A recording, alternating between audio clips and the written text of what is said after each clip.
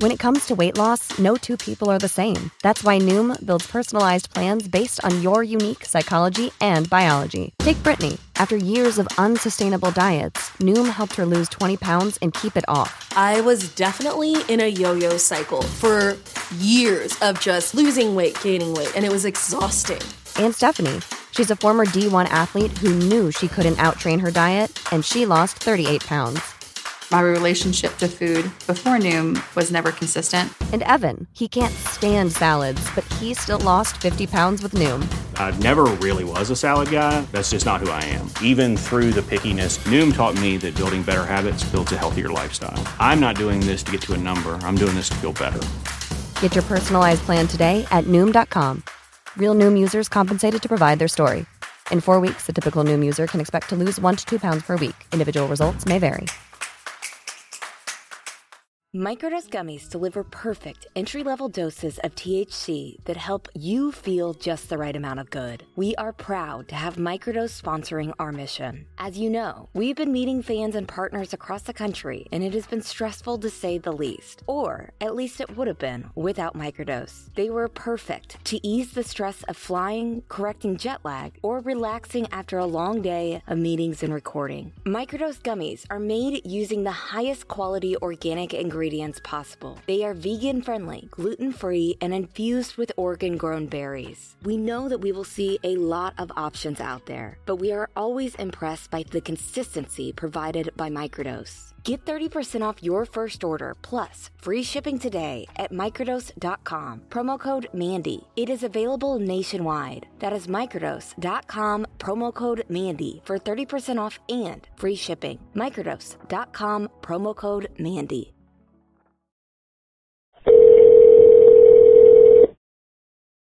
Hello, this is an MTEL operator calling from Alvin S. Glenn Detention Center with a prepaid collect call from Alec. To accept this prepaid collect call, press 1. All phone calls are subject to monitoring and recording. Thank you for using MTEL.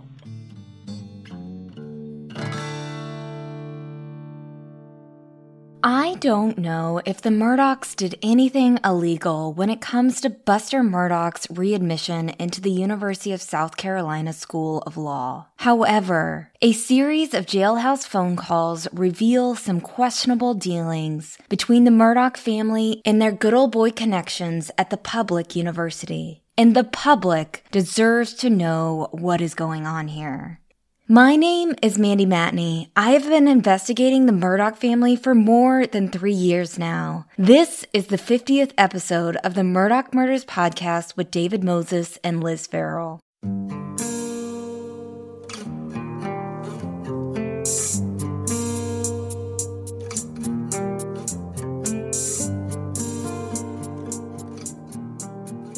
So let's start out with some positive news. Today marks the 1-year anniversary of the Murdaugh Murders podcast and also our 50th episode. I just have to say that I'm so proud of our whole team for making it here. I know I've said this before, but when David and Liz finally convinced me to go for it and start a podcast, I went into it thinking at best we would make it to 10 episodes. A year ago, I started this podcast with a very simple mission: to be a voice for the victims, to get the story straight, and to expose the truth wherever it leads. A lot of people don't know this. As I was debating whether or not to start a podcast about the Murdaugh murders last June, I remember one particular moment. I was watching a YouTube video of some national talking head discussing the case, and I was furious just how wrong she was about so many things.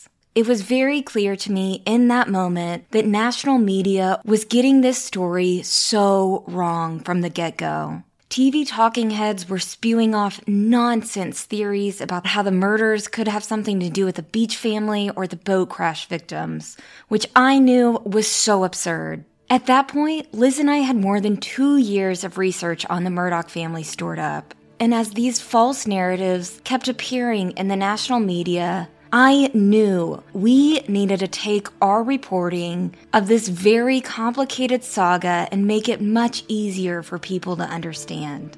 Unlike the legacy news outlets, we knew the story was about systemic corruption that needed to be exposed for the masses. So a year ago today, we released a very rough first episode called South Carolina's Chappaquiddick. We had no idea what we were doing, and it sounds like it. But you know what? I'm so glad that it sounds imperfect. And I love the fact that as more and more people discover the podcast, they can hear our progress through every week. You, the listener, can hear me grow and change as a person and as a reporter too. You can hear the exhaustion in my voice in those first few months as news was breaking at every turn. You can hear the sadness in my voice as we encountered so many evil forces while doing our investigation. And you can hear Luna barking in the background sometimes. And you know what? I think all of those imperfections made our podcast something really special. Because in just 9 episodes, we climbed the charts to #1 on Apple and Amazon podcasts. And we were able to hire my best friend and former coworker, Liz Farrell, a move that was absolutely essential for the growth of our show. And now, here we are, more than 30 million downloads later, on episode 50. I say all of this because if I could do this, you can too. Large media companies want journalists to believe that they need corporate support to survive. This podcast is a testament of how well independent journalism can work, and there is absolutely a future for this type of investigative reporting. That anyone who is willing to do the legwork can start a podcast from their kitchen table that will be heard by millions around the world. So thank you to all the MMP fans out there. Thank you for supporting us. Thank you for believing in our mission. And thank you for sticking with us week after week. We obviously don't know what will happen to this case or what's next for us. But at the end of the day, we are proud of what we've built in the last year. So thank you. So, for episode 50, we're going back to the tapes. In the last episode, because we got the tapes less than 2 days before our deadline to publish, we didn't have the opportunity to do a deep dive into some of the bigger themes that we noticed while listening to more than 100 conversations between Murdaugh and his family members. In the first round of tapes that we reported on back in February, we talked about how Alec and Buster had a lot of interesting conversations about his possible readmission into law school. Remember, the Wall Street Journal reported last year that Buster was asked to leave the University of South Carolina Law School in 2019 following a cheating scandal. USC Law is what people around here call it, but it's not to be confused with the other USC on the West Coast that also happened to have a major cheating scandal involving privileged students. Anyways, we couldn't figure out what happened with Buster's law school status just from the first round of phone calls that we got. As a reminder, what we gathered was it seemed like Alec had paid well-known political attorney Butch Powers $60,000 to do something in connection with Buster's readmittance into law school. But there was a lot of things that just weren't clear here. Now that we've listened to more than 100 calls and done background research about the players at USC School of Law who are allegedly involved, we seem to have a clearer idea of what was going on. So first, let's talk about Buster. We've said this before, but we have complicated thoughts about him, especially as it relates to these calls and choosing what to publish and what to hold back. The calls we're sharing with you today are important to the story. The ones we are choosing not to publish are personal and would not serve a news purpose. It's really hard not to have empathy for Buster after seeing his relationship with his father. Alec clearly loves Buster and wants the best for him. He's also clearly aware of the pressure he's putting on him and the stress his life choices have caused Buster. But he's also incredibly clueless in terms of reading the room. His love for his son comes off as bossy and nagging and badgering and presumptuous. He doesn't really ask Buster all that much about what Buster wants. Instead, he seeks reassurance that everything is okay at all times. These calls have given us insight into how Buster appears to be handling this tremendously strange and utterly awful situation that has been forced upon him. At no point in listening to these calls has it been lost on us how much Buster is going through. This doesn't excuse the alleged plagiarism, of course, but it's really easy to see how Buster is a casualty of this system that, had the boat crash not occurred in 2019, likely would have benefited him in the same way it benefited his father, grandfather, great-grandfather, and great-great-grandfather. What we mean by this is that South Carolina is already an unusual place in that it hasn't yet fully advanced past the old way of existing, which is to say that it is always about who your family is. It's always about patronage, always. And nowhere is this more evident than at the University of South Carolina School of Law, where the tight-knit, incestuous inner circle is generally not accessible to those who are from somewhere else or those who had to work hard for everything they have. You might have noticed that Eric Bland is not from here. Mike Hemlep is not from here. Justin Bamberg is the son of 2 law enforcement officers. And Mark Tinsley, if you were to do a little research on him, you'd find out that his secret to success has been that he studied hard and works hard. These are just some of the lawyers who have been sticking their necks out and going against the grain in this case. This is important context, though. To some people, the root of this evil when it comes to attorneys like Alec Murdaugh, and when it comes to that inner circle of attorneys in this state, either starts with or is made worse by the university and the law school's politics. To give you a little taste of this, we wanted to introduce you to Dr. Eddie Floyd, who is the longest-serving member of the university's powerful and very controversial and very insular and very ethically challenged in some cases board of trustees. So Dr. Floyd is 87 years old. He's been in a bunch of trouble with the legislature because of his role in the hiring of a really controversial university president who we will not go into in this episode, but highly recommend you Google. We also recommend you Google Dr. Eddie Floyd and Adolf Hitler painting and watch the video that was done by the state newspaper. Anyway, in March of this year, Dr. Floyd was one of several unopposed board members seeking re-election for another 4 years. During that hearing, State Senator Dick Harpootlian, yes, that Dick Harpootlian, grilled Floyd on his role as a board member. Now see, Floyd and others are notorious for interfering in the daily operations of the school and putting department heads in precarious situations by insinuating their opinion on them or hinting at the need for favors. So here, Floyd is explaining to Dick how that works. I mean, do you talk to Ray Tanner from time to time? Yes. You call him or he calls you? Half and half, probably. Now, he is a department head, right? Right. Do you call the head of the chemistry department? I would, if I thought it was necessary. What would make calling the head of the chemistry department necessary? Well, okay. Let me give you a good example. I want one. We've got a really good lawyer in Florence. And his daddy was a cave with me at the university. He called me and said, my son has been turned down in law school. This has been years ago. And this guy, a guy smart as hell, he'd been president of Boys Nation, all kind of credentials. And I called the dean of the law school. William Hubbard? Nope. Prior to William? Much prior to William. Okay. And I got a call back from the dean in about 2 weeks. And he said, Dr. Floyd, I really made a big mistake. You let him in? He let me.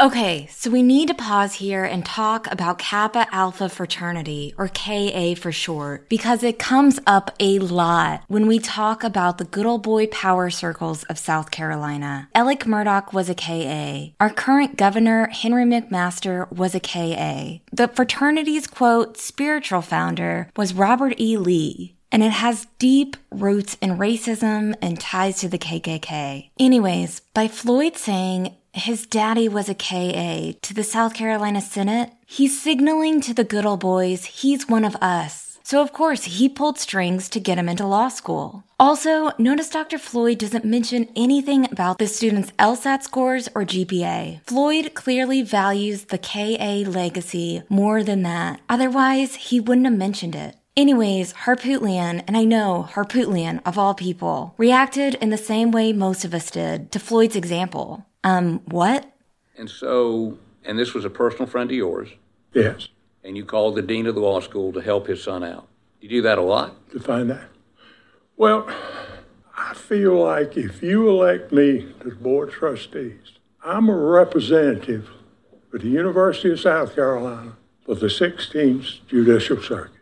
And I feel like if anybody has a complaint or want me to help their kids in the way, I feel like it's my responsibility to help them the best I can. And even if they objected we couldn't get in, you use your influence to get them in? I would if I thought they were qualified to do. Even though their SAT scores and rankings in their high school class didn't qualify them, if you felt that they should get in, correct? Well, I found out, first thing is you got to check to find out what they tell you is the truth. Well, and if the parents call you, majority of the time, it's not exactly what the facts are. But I've got a secretary that I hire full time that does university things. So that does what now? University what? Thing. I mean, Oh yeah, okay. But I guess what I'm saying is, you get a call from somebody, you know the family, good family, comes from good background. Kid got turned down by USC Law School or undergraduate school. You do what you can to get them in. I do what? Yes. Yes. Okay. That's all. Thank you. And there's your taste of how things seem to work at the University of South Carolina. Which brings us to one more person you need to know about, and that's William Hubbard. Fitz News founding editor Will Folks once described Hubbard this way. He's a guy so corrupt, South Carolina lawmakers have previously had to draft legislation in an effort to contain his unethical, self-serving behavior. So, Hubbard became president of the law school in August of 2020. Less than 3 months after that, he was already in the news because he had accidentally emailed the entire law school the confidential scores from that year's bar exam results, including the names of those who flunked it. Major snafu. Now, from what we've been told, Randolph Murdaugh III tried to get Buster readmitted into the law school, but the interim dean of the school was like no, which is frankly surprising. And we'll be right back.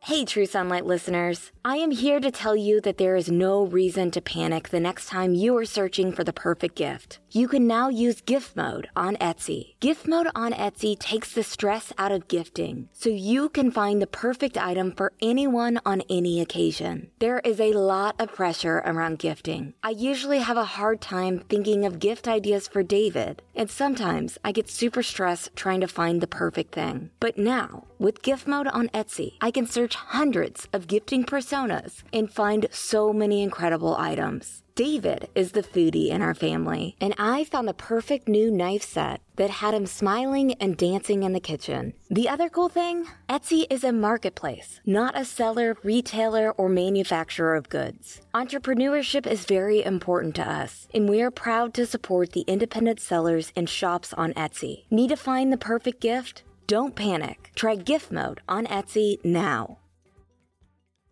Shout out to Claritin for supporting this episode and providing us with samples. It has done wonders for our seasonal allergies. We recently started feeling the effects of spring. Luckily for those of us who live with the symptoms of allergies, we can live Claritin Clear with Claritin D. Designed for serious allergy sufferers, Claritin D has 2 powerful ingredients in just 1 pill that relieve your allergy symptoms and decongest your nose so that you can breathe better. This double-action combination of prescription-strength allergy medicine and the best decongestant available relieves sneezing, itchy and watery eyes, an itchy nose and throat, sinus congestion, and pressure with ease. Ready to live life as if you don't have any allergies? It is time to live Claritin Clear. Fast and powerful relief is just a quick trip away. Ask for Claritin D at your pharmacy counter. You don't even need a prescription. Go to Claritin.com right now for a discount so you can live Claritin Clear. Use as directed.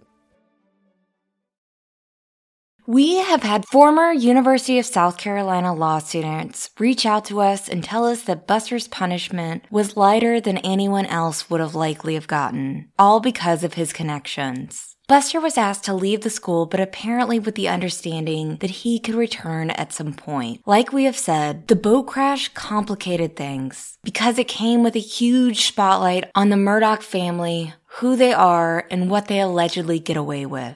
According to the jailhouse calls, Buster was readmitted to the school, and from October through the end of December, he and Alex were trying to figure out a way to get the terms of his readmittance adjusted more to their liking. We're going to give you the whole story here because it'll be easier to follow along. But here is what you need to know before we start the calls. As a part of Buster's agreement to return to the law school in the spring of 2022, there were 4 or 5 contingencies. One of them was that he'd had to retain the GPA that he had when he was ejected from the school in 2019. Another is that he can never run for office with the student bar. And another is that he has to meet with an advisor every week to get help with his homework. Now, Alec and Buster want to change the GPA requirement. Buster wants to start fresh in the fall. He's especially concerned because if he can't work at PMPED, which obviously he can't because that's not a thing anymore, he's gonna have to get a high GPA. That is literally something that he says and he considers. Anyway, Alec pushes Buster to get with Butch Bowers and asks Butch to talk with the dean and get him to amend the agreement for the readmittance. Here is one of the first calls Alec made from the Richland County Detention Center soon after he got arrested in October 2021.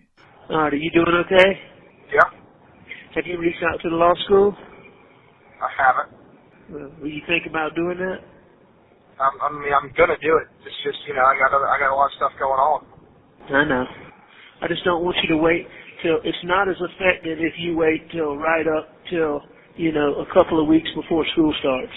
No, my goal, at the very least, my goal is to do it in November, probably earlier rather than later. I just, I gotta get some time where I can. I understand. I think that'd be a good plan. While it's not exactly clear what Butch Bowers did for $60,000, in this November 16th, 2021 call with John Marvin, Alec tells us how he regards Butch, which is as a political operative. This is obviously a clue into why Alec might have hired him to handle Buster's readmittance. So, well, this is a strange topic, but I've mentioned to you before. There are going to be some people that want to pay for books or interviews and things of that nature. I understand. Do you know of an attorney that, like a media style attorney, somebody that could handle it in the proper manner so that it's not exploited by anybody? Or I have no idea. Absolutely. How about that guy Butch? I just don't know. I think Butch could probably help you find the right person. I don't want to reach out to the normal guys that I talk to, but is he somebody that would be that trusted asking for me to ask? I just don't know, John Marvin. I don't think that's what he does. He's more of a political operative is what he really is. On November 18th, 2021, Alec gets a little tense with Buster. Hey, Buster, did you reschedule with law school? Nah, I needed to reach back out, and I got sidetracked. But I'm gonna get in touch with him, and I'm going up there to talk to him at some point. We'll try to do it sooner rather than later, okay? All right. 5 hours later, Alec calls Buster to clarify the situation and explain his earlier attitude. Buster, I just thought about it, and I hope you didn't think I was being short with you today. I'm basically saying I'm asking you to make that appointment at law school, or I just don't want to bug you if you don't want to do it, is all I was trying to say. No, I mean that's fine. I'm going to do it. It just hasn't worked out, and probably with the holiday coming up, probably won't. Well, I can definitely call Blanca, but I might not be able to get set down with Hubbard prior to that. Well, and I understand that, but just remember it's important, even if you don't set the meeting until the week after Thanksgiving, get back in touch with them. Don't wait. Right. Do you follow what I'm saying? Yeah, I do. Because I really am telling you, I think it's important that you have that meeting sooner rather than later. Okay. And you were in good shape in November. I think you're still in good shape, but I think you want to have it. If he doesn't have time at the beginning of the next week because of Thanksgiving, you want to get it set that first week of December. Yeah, I don't disagree. On November 30th, Alec tells Buster that this is it. He has one chance at this law school thing now. Obviously, Alec is aware that his political capital in the state is draining. He is spending his very last Murdaugh money on this. We are not sure of the significance of this call in terms of what might have changed for Buster. Did he not have the go-ahead to re-enroll before and now he has it? At no point before this call did Buster or Alec mention the conditions, but after this call, it's something they talk about regularly. Okay? And Buster, you need to get ready for this law school now, okay? I understand. I mean, you got to really buckle down, and you got to treat it like a job. You're going to have to read these cases 2 and 3 times if you don't fully understand them. I mean, you're going to have to treat it like a job. I understand. You promise? Yes. Because you know there's not going to be another chance. I know. I mean, no way, shape, or form is there going to be another chance. I understand. You do truly understand that? Yes. All right. This next call from December 1st, 2021 is one of our favorites because of Alec's advice on how to write a nice note to the dean. We definitely feel Buster's pain in this call. You might remember it from episode 33, our first episode about the jailhouse calls. We're replaying part of it now so you can see where it fits in to the timeline of the mission to get Buster back into school.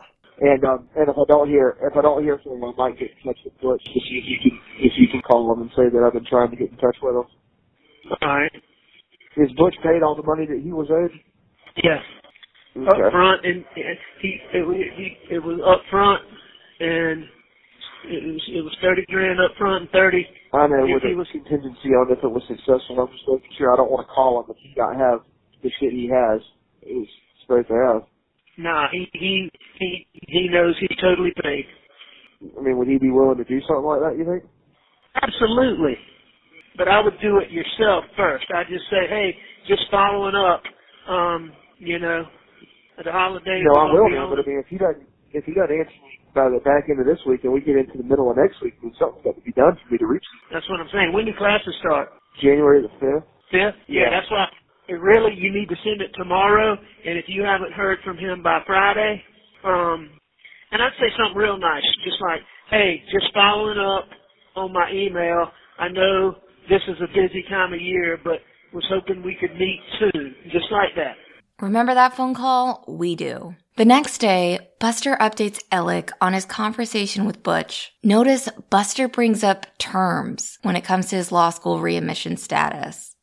I was just seeing, was that him? No, it wasn't, but I ended up getting in touch with him anyway. Okay, what'd he say? He said that he didn't tell you that the terms were going to be changed. That's just not true. Me and Jim were on the phone.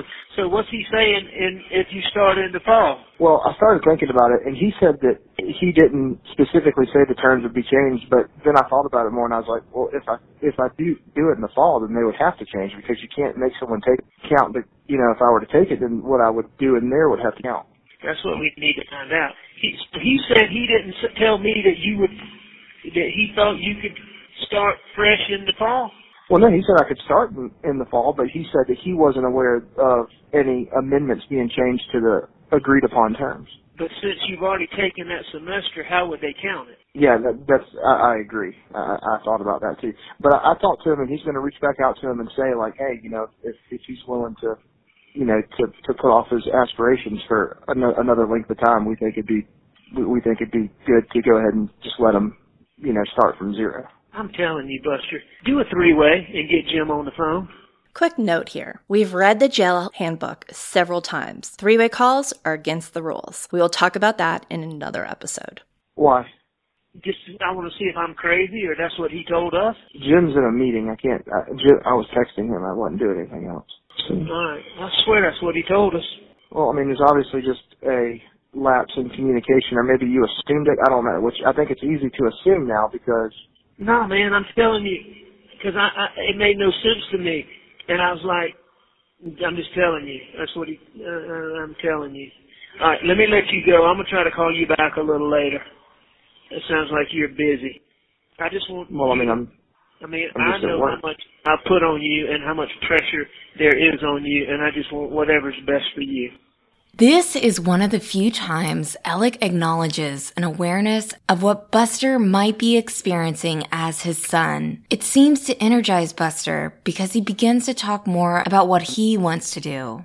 Well, I can go ahead and tell you that if the terms are changed and if you don't have to make an extra high GPA. Yeah, and then I see myself probably going with that. But if the terms are not changed, then I'm going to do it now because there's no point.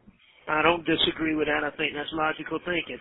And, I mean, I think you can go there and do real good, but it's going to be hard for you to get a high GPA because, you know, like... Because of how low the one is. I understand. That's right. So even if you made 4.0s for 5 semesters, still the highest you could get up to would be about a 3. Math is hard sometimes. But Alec continues.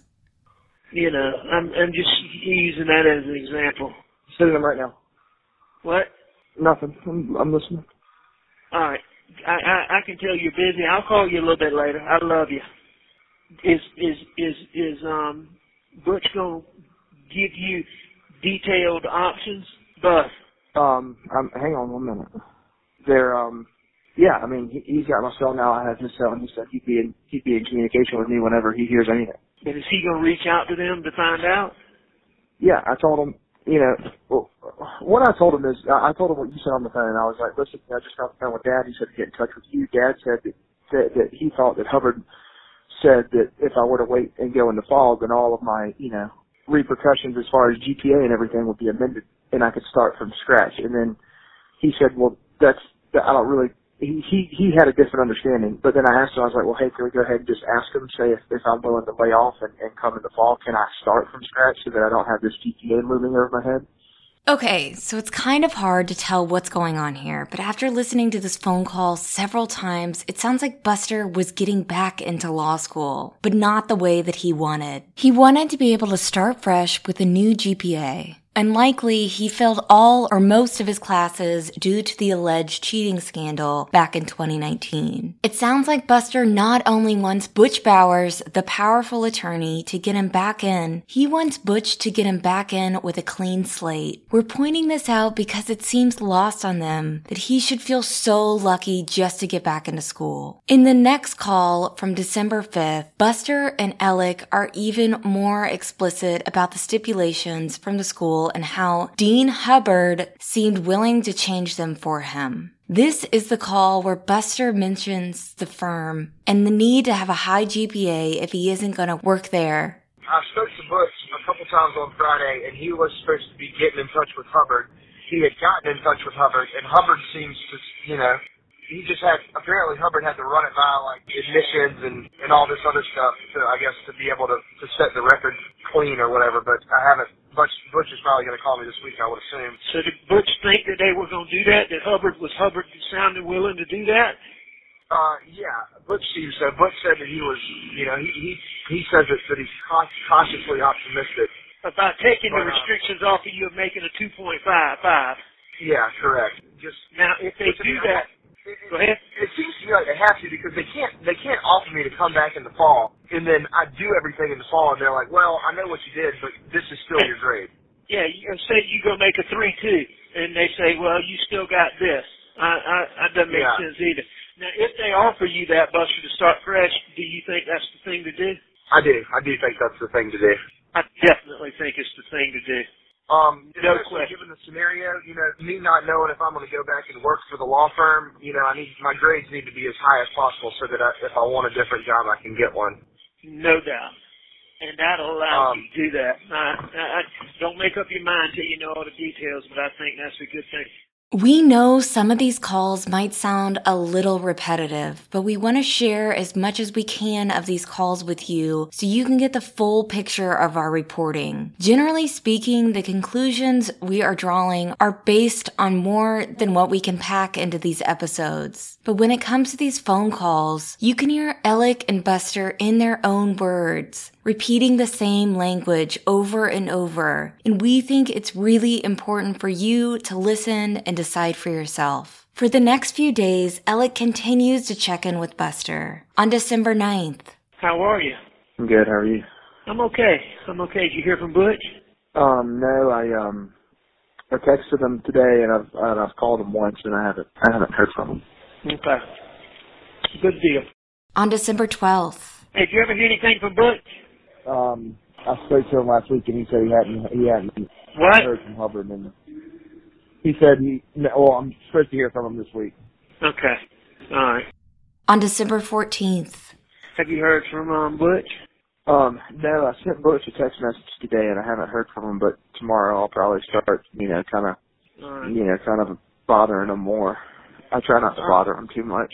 On December 22nd, Buster starts to get a little indignant about the situation. Now, we want to mention here that we're not entirely sure who is dropping the ball here. Is it Butch? Is it Hubbard? Does the law school not want the bad press if they readmit Buster? Or is it Buster? And if it is Buster, does this mean he has simply been appeasing Alec this whole time and isn't actually interested in going back to law school? Everything okay? Yeah, everything's fine. Have you talked back to Butch? Yeah, I talked to Butch on Monday, and he said that he's, working to get in touch with Hubbard. I mean, shit. You're 2 weeks out. Well, I'm just going to, I told Butch, I was like, well, look, man, it's not like exactly I can be told on the 31st that I go to school on the 5th. And he's like, I understand. And he seems to think due to the delay that the fall situation's going to work out? Yeah.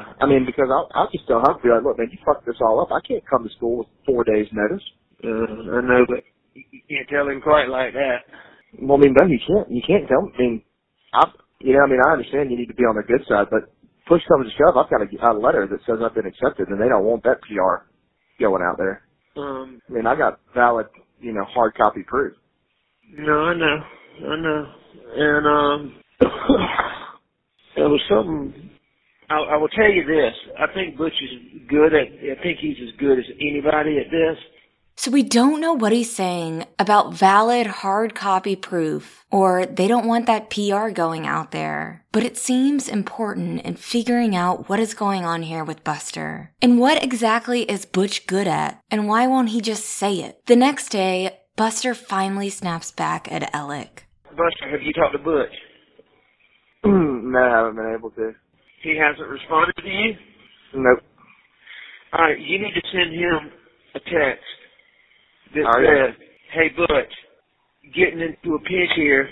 Do you think we can find out something today? Classes are supposed to start on something along those lines. Are you comfortable doing that or not? Yeah. All right, well, you need to hang up and do that so he has time to call you back, today being a Friday.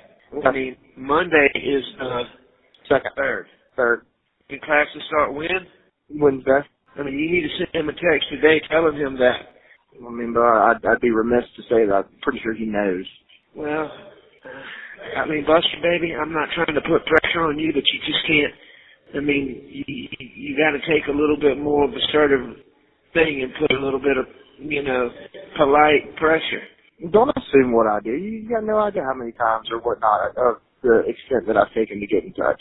I don't mean to say that. I'm just saying he's coming up Wednesday. Have you been putting pressure on him? Define pressure. I've been trying to get in touch with him. You've been asking. I'm not yelling at him, saying like, hey man, if you don't respond, I'm gonna be pissed. No, I wouldn't. I definitely wouldn't say that. But I would text him if you haven't, and say, look, classes start on the 5th, or hey Butch, just following up again. That way you say, just following up again. Classes start on the 5th. Getting in a real pinch. Could you please give me a call? On December 29th, Alec gives Buster one of his fatherly don't be bashful talks, and he again talks about how much Butch has been paid to do this for them, whatever this is. Are they paying Butch to be his official law school readmission advocate? Or is the money just to make phone calls to the special connected people at the top? Or is it something else altogether? Again, these calls are showing us that Alec still thinks he has enough power to work the system in his favor, even from jail. Have you heard from Butch? No, I sent him a text I've been telling him to do that to him, and I can't. You need to call him. You need to call him and bug him. Well, I can't exactly bug him because, you know, he ain't got nothing for him, and I can't give him anything. No, Buster, he's already been paid to do this. Yeah, well, this wasn't really part of it. Sure it was. This is absolutely, he's been paid for this. You don't worry about this. He's been paid very well for all of this. I mean, this is part of that same thing. And, you know, until they tell you they're going to let you come in the fall, you need to be planning on starting. When do they start? The fucking 5th. Huh? The 5th. I mean, I hate to say it, but you need to be planning on starting. There's just no way. I mean, I haven't been mentally engaged in that at all. There's just no way. And he should know that. Hubbard should know that. This is bullshit. I don't know that they care. Try to call Butch tomorrow. Don't be bashful about it. Well, I mean, honestly, if it goes south, I mean, I'm just going to have to tell him, like, look, I got to start in the fall. I'll start in the fall and have the penalties confused because, I mean, I'm in no mental place to do it. I mean, I haven't thought about it once. I mean, I definitely understand. I mean, this is fucked up. You know, the more pressure, the longer they wait, and you aren't ready, then, you know, then it's easier for them not to do it. So you need to at least act like you're ready. When you tell Butch, you know, hey man, I got to be getting ready for this. I need to know. You need to put a little bit of a very nice pressure on him tomorrow. Do you want me to get Jim to call him? Ah, the nice pressure, an interesting term to describe influence and manipulation. Also, we noticed Jim Griffin is mentioned a lot when it comes to getting Buster back into law school. I have to wonder if Alec is paying Jim for that work too with the money he allegedly doesn't have. But anyways, we'll talk about that more in another episode. Then, on December 31st, Alec delivers the bad news to Buster. He was supposed to give you a call. You sure you don't have a missed call? Yeah, but I mean, I ain't got much service out here. Oh, you're back at Chief Tessie? Well, you need to try to call him, but he said that Hubbard's been out of the country. He just got back. He just talked to him, and that they have met, and that they have decided that they're going to delay your admission. Now, I'm not sure I'm not sure what they can do that, but I'm not sure what we can do about it. You know, I mean what? If you fight it and win, they say it's not in your best interest to start law school this semester. You didn't want to. And it's unfair for you to start in the fall. So here, Buster said that he didn't want to go to law school in the spring, which makes that Butch payment an even bigger mystery. So they're delaying you to the spring of next year. But, I mean, this just got sprung on Butch and Jim and trying to figure out what we can do to get you started in the fall. All right. So you weren't planning on starting in the spring anyway? Didn't want to. All right, well, try to call Butch. He can give you a few more details. I mean, Buster, I don't even know what to say, man. I'm just sorry. But they seem to think that they can negotiate you starting in the fall, but maybe as an audit or something like that, just to get you back in the swing of things. Hello? I'm here. All right. So, are your friends there yet? Yeah, regular man here. So, you know, would you rather talk about this when they're not around? No, I mean, it's fine. I just don't know I don't know how they revoke an admission. But here's the thing. Do you want to pressure them for you to start this spring in 5 days? No. Without a doubt. Yes. Because I think Mike can do that. Now, I'm not sure that's in your best interest because if you force them to let you come down. I'm not mentally prepared. I'm not ready to go now. And they fucked all that up for me. What now? What'd you say? I said Bus? Hello? Yeah. Hey, what? What'd you say? I said now I'm not mentally prepared for that, and they've messed that all up now. I don't want to do that anymore. Hello? I'm here. I know you're frustrated, and I feel like it's all my fault. I know it's my fault. Alec Murdaugh saying he feels like this is his fault is like a Category 5 hurricane returning to the island it just destroyed for some reassurance that we don't hate it. Buster, however, redeems himself slightly here. No, not entirely. I share some blame in this. No, I mean, I'll let you go. Go try to have a good weekend. That's fine. I'll get in touch with him after the week. He's going to call you, so try to look for a call. All right. All right, I love you. Love you too. Bye. Sorry this is happening. After this call, Alec immediately calls John Marvin and asks him to keep an eye on Buster. Pay close attention to this call because it's very telling. This call shows us exactly how the Murdaughs think the system is supposed to work for them, because Alec actually considers taking the school to court for rescinding on Buster's possibly ill-gotten reacceptance letter. What Buster told me was they thought they were offering to start in the in the fall. Well, that's what we've been trying to do, but now it's gotten down to the last minute. They haven't done anything. Buster's not prepared to go. It's probably not in his best interest to go anyway, but if he fights their decision, what they're saying is they're going to delay him until the following spring. Right. And now Butch and Jim are going to try to negotiate him doing something in the fall, but, he ain't going to have any leverage. You know what I'm saying? It's going to be right. Whatever they say. It's just a shitty thing, and all this is because of me. Well, what can I do to help? Is it anything? Do I need to communicate with Jim, Butch? Is there... There ain't anything you can do. Let's just say he could force them to honor the admission. The original and go this coming semester.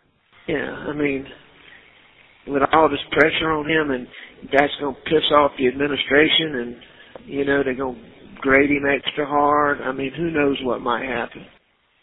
Right now, it's either spring next year or we do something to fight their decision. They're saying, okay, we're delaying his admission 1 year. It's in his best interest, it's in our best interest, and we're delaying him 1 year. We thought about the fall, but it's not fair to the other students for him to get to come in and start over. Right. So, now, hopefully we can work something out maybe where he audits classes. You know what audit class is. You go to the class, but the grade doesn't count. No, I didn't know that, but...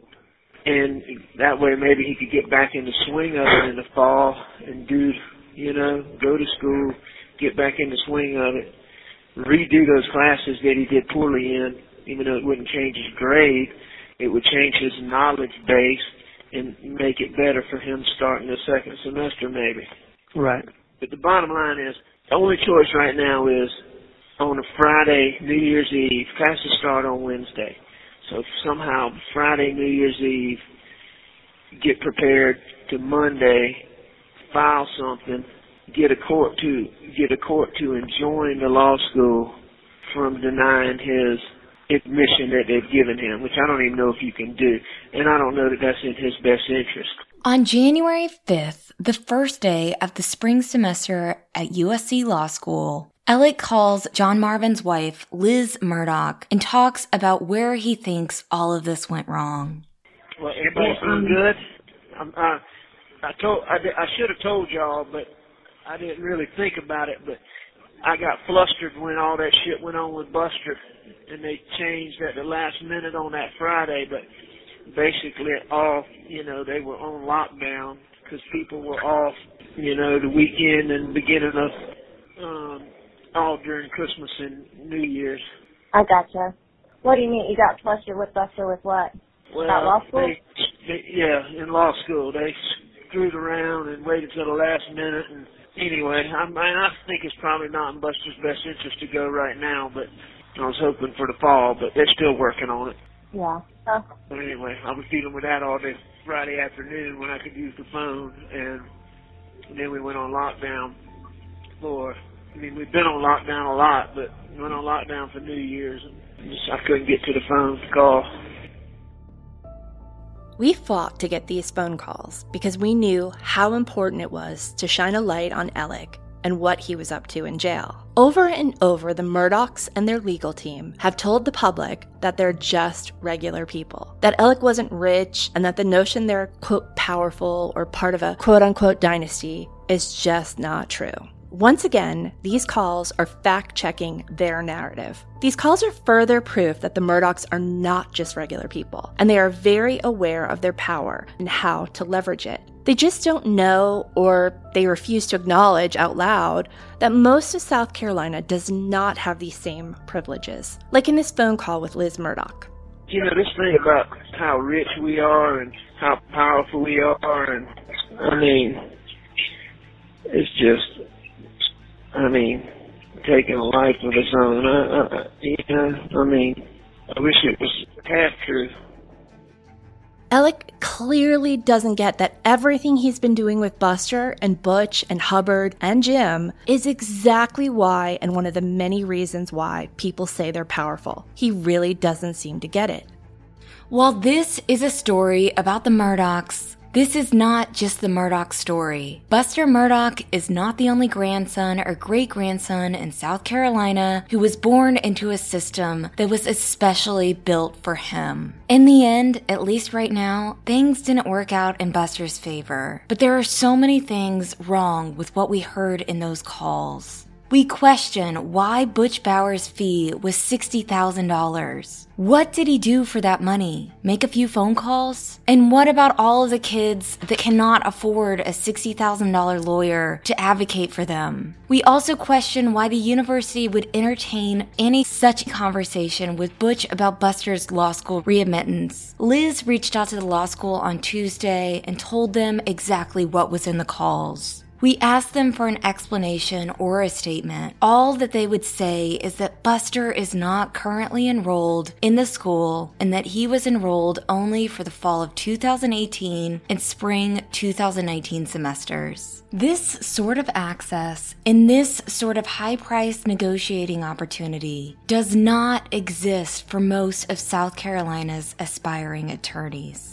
It is so hard for the people in this inner circle to see how different the world works for them in this state. The law school is in an incredible debt. It has a very low endowment because its alumni aren't donating a lot of money to the school. The University of South Carolina Law School scholarship program is nothing to write home about. And at $24,000 a year, the school's tuition is out of reach for so many students. The school also lacks diversity. These are the problems Dean Hubbard said he wanted to fix when he took over in 2020. Buster Murdaugh was given an opportunity that a lot of young people would drop everything for, and he blew it. In looking at everything that Alec Murdaugh has allegedly done and at the system that allowed him to get away with it for so long, at the heart of it is privilege and a lack of consequence. Every time Alec failed growing up, Randolph was there to fix it. And this is what Alec wanted to do for Buster. If the boat crash hadn't happened, he likely would have succeeded.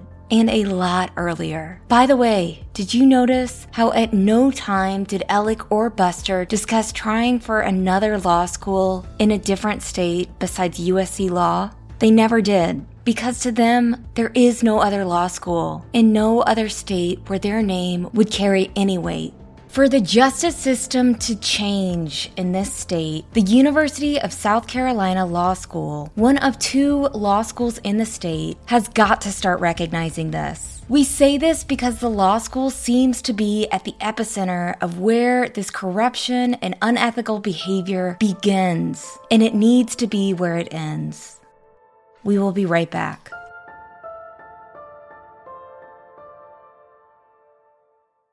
Have you ever felt like you would make a really good detective? Turns out I enjoy finding clues about scandalous family secrets, uncovering mysteries, and cracking the case, including in my off time. If you are like me, let me tell you about my experiences with June's Journey for iOS and Android. June's Journey is a hidden object mystery game with a captivating story that takes you behind the glamour of the 1920s with a diverse cast of characters. It really challenges your observational skills. I have been immersed in this thrilling murder mystery story that sets the main protagonist, June Parker, on a quest to solve the murder of her sister and uncover her family's many secrets. Each will help us solve the mystery and get justice for June's sister Claire. With hundreds of mind-teasing puzzles, the next clue is always within reach. Download June's Journey for free today on iOS and Android and see if you can crack the case.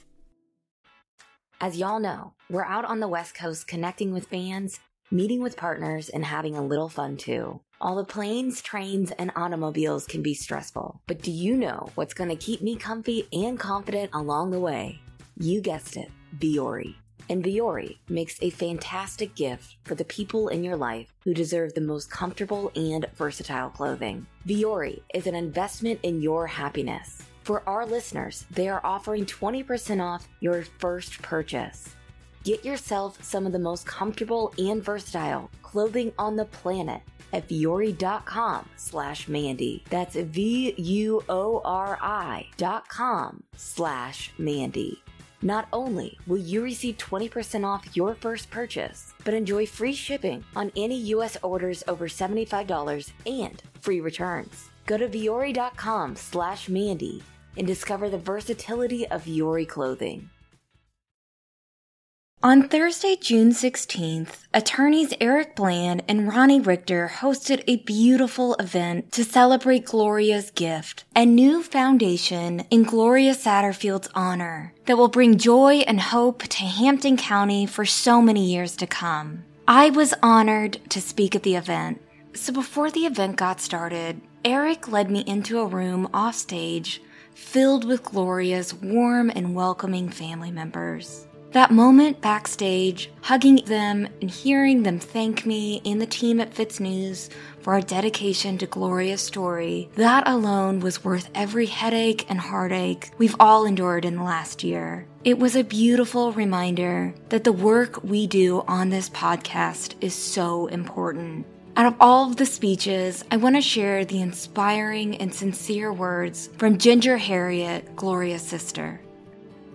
On behalf of my sister Gloria and our family, I am proud to join them in announcing a non-profit foundation to honor Gloria Harriet Satterfield. Most of you don't know the struggles Gloria faced during her life and the hard work she endured not only to provide for her boys and herself. She had a full, pure heart of kindness and love for everyone she met. She was so much more than just a housekeeper for the Murdaughs, as she has been portrayed in the news. She was grounded by her Christian faith, which called upon her to live in the service of others. While we mourn her still today, of course you can see, we will honor her with this foundation to help others and cement her legacy as a person whose enduring faith inspired her to love and help others. A giving heart is a loving heart, and it's time we all focus on healing and sharing love. Our family has shed so many tears this past year, and to be certain, we have been betrayed, let down, and very saddened. After having fought the good fight for justice, we choose now to shift on the focus to making sure that Gloria's lasting legacy will not be that of a victim, but will indeed that be of a champion of love and charity. As we stand here today, we envision Gloria smiling down on us as we form Gloria's Gift Foundation in her memory of love and kindness. I will now share with you a few words that people shared with me about their memories of Gloria. Gloria came from a large family. They filled nearly 2 pews with their family alone. They were a simple family with strong spiritual roots and were taught the meaning of dedication, loyalty, commitment, and responsibility. She was humble, and she was a Southern lady filled with gratitude and grace. She enjoyed talking to others and would always end with a hug and a smile. I remember her soft tone of voice filled with care and genuine concerns for everyone. I will miss running into her and catching up, and of course, those special hugs. Gloria's legacy will continue through her family. Ginger brought Gloria's legacy to life in a way that really no one else has done. I really loved this part of her speech. I could talk about Gloria all day. She was my best friend. She was honest, she was kind, she was caring, and a true friend. She was a hard worker and always saw the good in everyone. Gloria was a person of her word. If she told you she was going to do something, she did it. Gloria struggles, but always kept going. Well, I would either call her up or she would call me up, and we'd say, Bo, let's go somewhere. She would say, well, I don't have the money, or I would say, I don't have the money, but that didn't stop us, because whoever had the money at the time would pay for both of us. We were always there for each other through thick and thin. I miss her dearly and will never have another friend as loving and giving as Gloria. A true sister and a true friend always. Gloria loved the Lord with all her heart, mind, body, and spirit. Gloria also loved Christmas. I think she loved Christmas because she recognized that love itself is a gift, and we want one another to give to one another.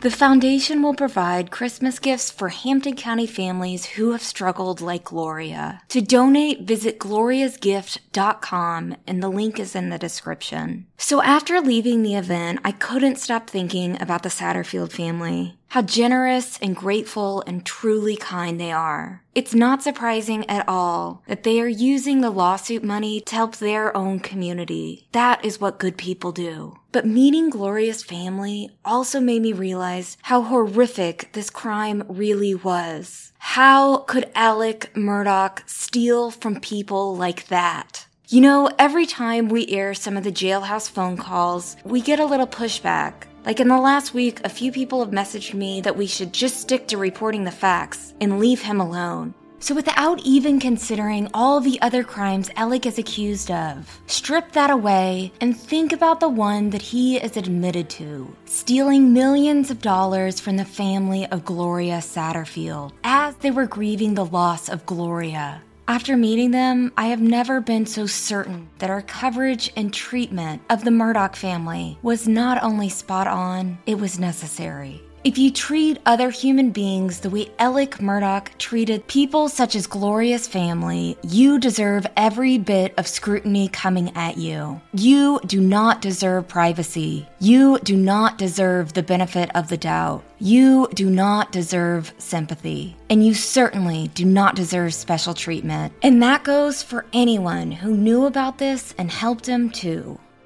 And speaking of that, just hours after the event celebrating Gloria Satterfield's new foundation, the Supreme Court of South Carolina issued an order to disbar Alec Murdaugh pending a hearing that was ultimately canceled. Now, to most of us, the Supreme Court ruling is anything but shocking. Alec is accused of and has admitted to some terrible crimes. He faces more than 700 years in prison, and there is a good chance he will never be a free man again. Of course, the court should take his law license away. However, to a lot of South Carolina lawyers we spoke with over the past few days, the decision is shocking because the Supreme Court did this on its own, without a recommendation from its Office of Disciplinary Counsel, which really doesn't happen, ever. The order pretty much states that the Supreme Court has seen enough misconduct from Alec Murdaugh, and they don't need to waste any taxpayer time on an investigation. It appears like the confession of judgment in the Satterfield case, which was officially signed in May, was the nail in the coffin for Alec's legal career. However, attorney Eric Bland is concerned about this for a few reasons. We spoke with him on Tuesday about why he's worried that this expedited decision is going to skip over a lot of discovery, which could be a slippery slope for the process. The question then is the public and is the bar entitled to a full explanation of what Alex did to lose his law license? And it's not just one matter. It's not the Satterfield matter. It's not just the Plyler matter. It's not the Pickney matter. It's not the Badger matter. Not the Jenks matter. It's everything.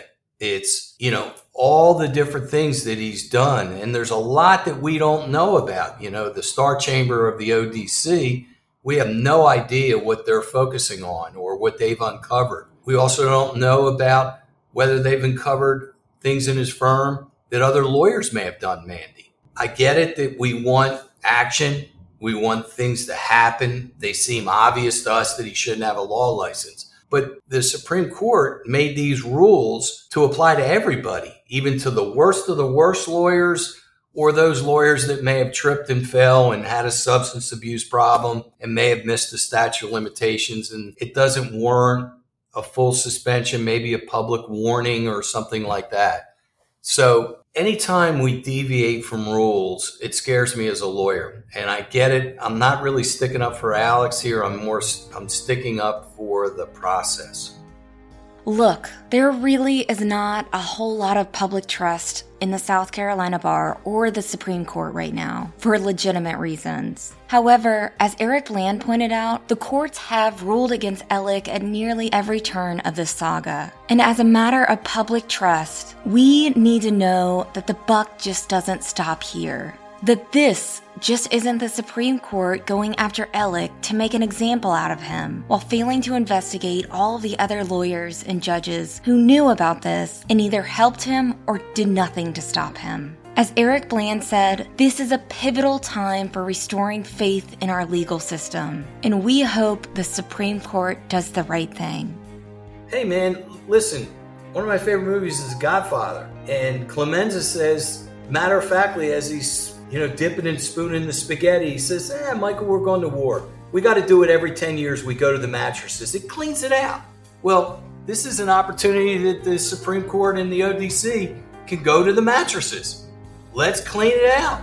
Why stop with Alex? Don't make him the scapegoat and publicly execute him and say, see, we cleaned up the system. No, let's nurture Alex. Let's put some plant food on him and water him. Get him excited to start naming names, because he didn't do this alone. He couldn't have done this alone. How has the system been rigged? Are there lawyers that are working together to fabricate cases or make them bigger than they are? Or are there judges that are giving a wink and a nod? Are there legislatures that are doing certain things? I'm just a dirtball from Philadelphia. Nobody tells me what's going on in the state house or in the court system. I mean, I got to get it through punching and fighting. But evidently he had access to people in the cigar smoke-filled rooms that I never had. I want to know what the hell's going on in our state. And this is an opportunity to do it. You cracked open the can with that can opener, and you and I and Liz and Will Folks, and we're going to blow the lid off. We're not stopping. I'm not going to stop. You want to shut me up? You better throw a sock in my mouth. But on Tuesday afternoon, as we were finishing up this podcast, we found out that the South Carolina Supreme Court canceled the hearing after Alec Murdaugh admitted to the allegations and did not contest the disbarment. But like Eric said, no one is stopping until we get answers, and this is not going away anytime soon. And we will keep asking questions and making noise until the South Carolina Supreme Court gives us answers about Judge Carmen Mullen, Chris Wilson, Corey Fleming, Butch Bowers, and every other person with a South Carolina law license connected to this mess. Stay tuned.